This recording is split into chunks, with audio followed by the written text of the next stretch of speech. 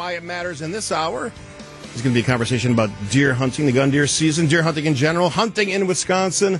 And at 11:30, my friend, author and columnist Christian Snyder will join us. But joining us on the Tri-County Contracting Hotline is the outstanding editor, outdoors editor of the Journal Sentinel. Paul Smith joins us. Hey, Paul. Hello, Steve. How are you? Always good to talk to you. So we knew going into the gun deer season there was less hunters. What is it, about a 1% drop in registrations year to year from 2022? Is that the number? Yes, number of licenses sold was down slightly, and that's continuing a long-term trend, yes. So now that we look at the 9-day gun season, and I was reading a couple of recent articles from you, the reality is there's a significant decline in the number of deer harvested. So let's talk about the numbers first. What do they show? Yeah, this year the gun season, which is that's the Super Bowl of our deer hunting seasons in Wisconsin, and there are a bunch. And you know, they start in mid-September with bow seasons, and there's a youth gun hunt, and but the 9-day gun deer season is our traditional gun deer season, and it takes place starts the Saturday before Thanksgiving, and it's always had the highest participation, and also that the most deer get taken. So it's got the biggest impact in every regard. And this year, the numbers were down by 18%. So it was about 173,000 deer got registered over those 9 days, 18% fewer than the previous year. But it's almost right on the mark of 2021. So 2 years ago, it was kind of that, same level. And when you look at it over a little longer term, the 5-year, it was this year we were down 11% from the 5-year average. So, but yeah, down, and it really not surprising, Steve, because the conditions weren't as good this year. Opening weekend, for instance, there was basically no snow anywhere in Wisconsin. I hunted as far north as you can get. I was in the Apostle Islands, and I can report there was no snow there.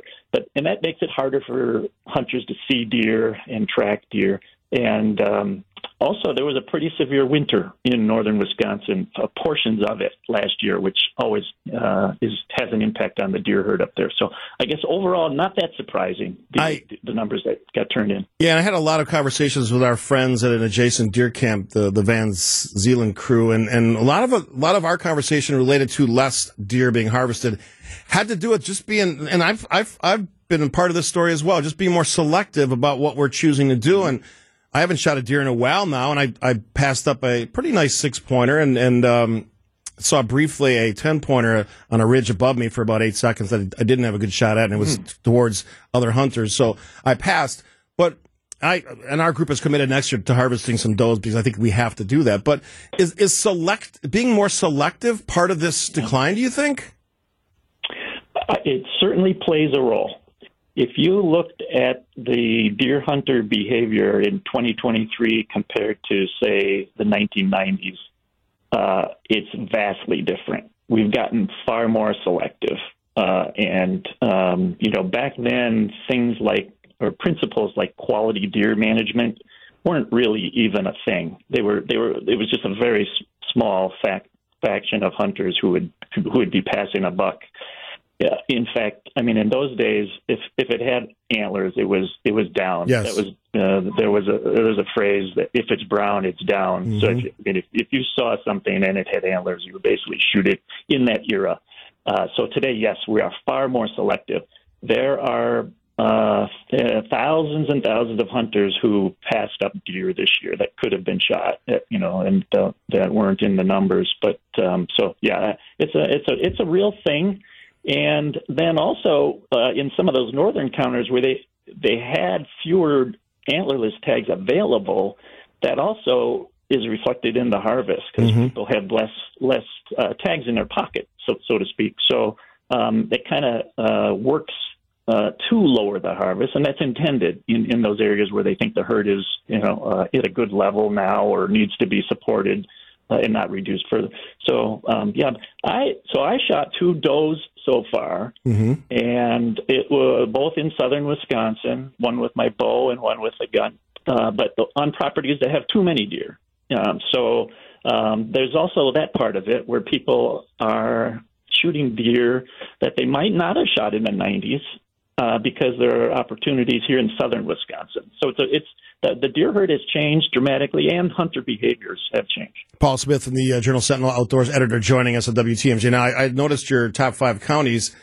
The county I hunted in, Waupaca County, we're number 4, 4 on the list of the top 5. I saw 20 on opening day. My brother, and about 10, half as many on Sunday, opening weekend Sunday. My brother Dave in his stand, which is more swamp than forest, I saw about 50 in the long weekend. I think he hunted a little bit on Monday too. So it was not a shortage of deer. I mean, we saw a lot of activity, and I'll be honest, I know that there was no snow, but it was one of the more comfortable weather seasons for sitting on the side of a ridge. I can tell you, I didn't have my gloves on Saturday at all, which is unusual. Yeah, that's wonderful. Yeah, there are so many positives that you can take from the hunting experience. You know, just being out in the woods, like you enjoyed that day. I'm sure you were seeing things. You know, you saw quite a few deer, by the way. But also just being able to be comfortable sitting in the outdoors for over the course of those 2 days, how many hours you spent. Think about how different that is from your normal life. Well, that's for me. It's part therapy, part just enjoying the outdoors. The fresh air is worth the investment. I wanted to talk a little bit about your experience. You hunted actually in the Apostle Islands, which is kind of a rare experience. Tell us about that. Yeah, it is. So I've been hunting 45 years here in Wisconsin for the gun deer season, and this is the farthest north I've ever gone. I have hunted in Bayfield County before on the Bayfield County Forest, but this year I got on the ferry at Bayfield and took it over to Madeline Island and met some friends. A friend of mine here in the Milwaukee area owns some acreage up there, and he camps and hunts. And he's invited me over the last few years. This year, I accepted the invitation, so I joined him and 6 others, and we hunted out of his camp. And you got to take a ferry, Steve. So you can't. Right. So first of all, you have to have open water, which I think is still a thing at that time of year, but it could be risky. They run the ferry pretty regularly. That's good. And so, in fact, it can run all winter actually because it breaks ice. It's sort of, but when you get over there, there's one main town called La Pointe, and from there there's a road system. It's the only one of the Apostle Islands that has it's not part of the National Lake Shore. The others are part of it's actually part of the National Park Service, the other islands. Madeline is not. There is about 50% public land on the island and 50% in private ownership, and some restaurants and taverns. And it was a lot like camping and very remote. Didn't hear many shots. They do have a deer population. We went to a wonderful Saturday night, and almost everyone on the island goes to this spaghetti dinner on Saturday night on Madeline Island. Very cool. And it's part of a fundraiser for the local Historical Preservation Society, and they raise some money to help the deer herd up there. So they put out some food through the winter. They had a hard winter up there, 200 inches of snow, but I think the deer on Madeline Island actually did better than most areas because of that supplemental feeding. We saw deer. Our camp basically had 2. We shot 2, and because of the brown conditions, I had a shot on Saturday late afternoon that I did not take because I couldn't quite. It just wasn't an ethical shot. I couldn't quite see it well enough in the brown conditions with some shrubs between me and the deer. It's interesting they have 700 deer on that island. Yeah. Oh yeah, it's a pretty hefty deer population for the island, yeah. And there are deer on all of the Apostle Islands, but the other ones are much harder to get to because you basically need a private boat. This would have been the year to do it because it was so mild and there was light winds, and you probably could have done it safely.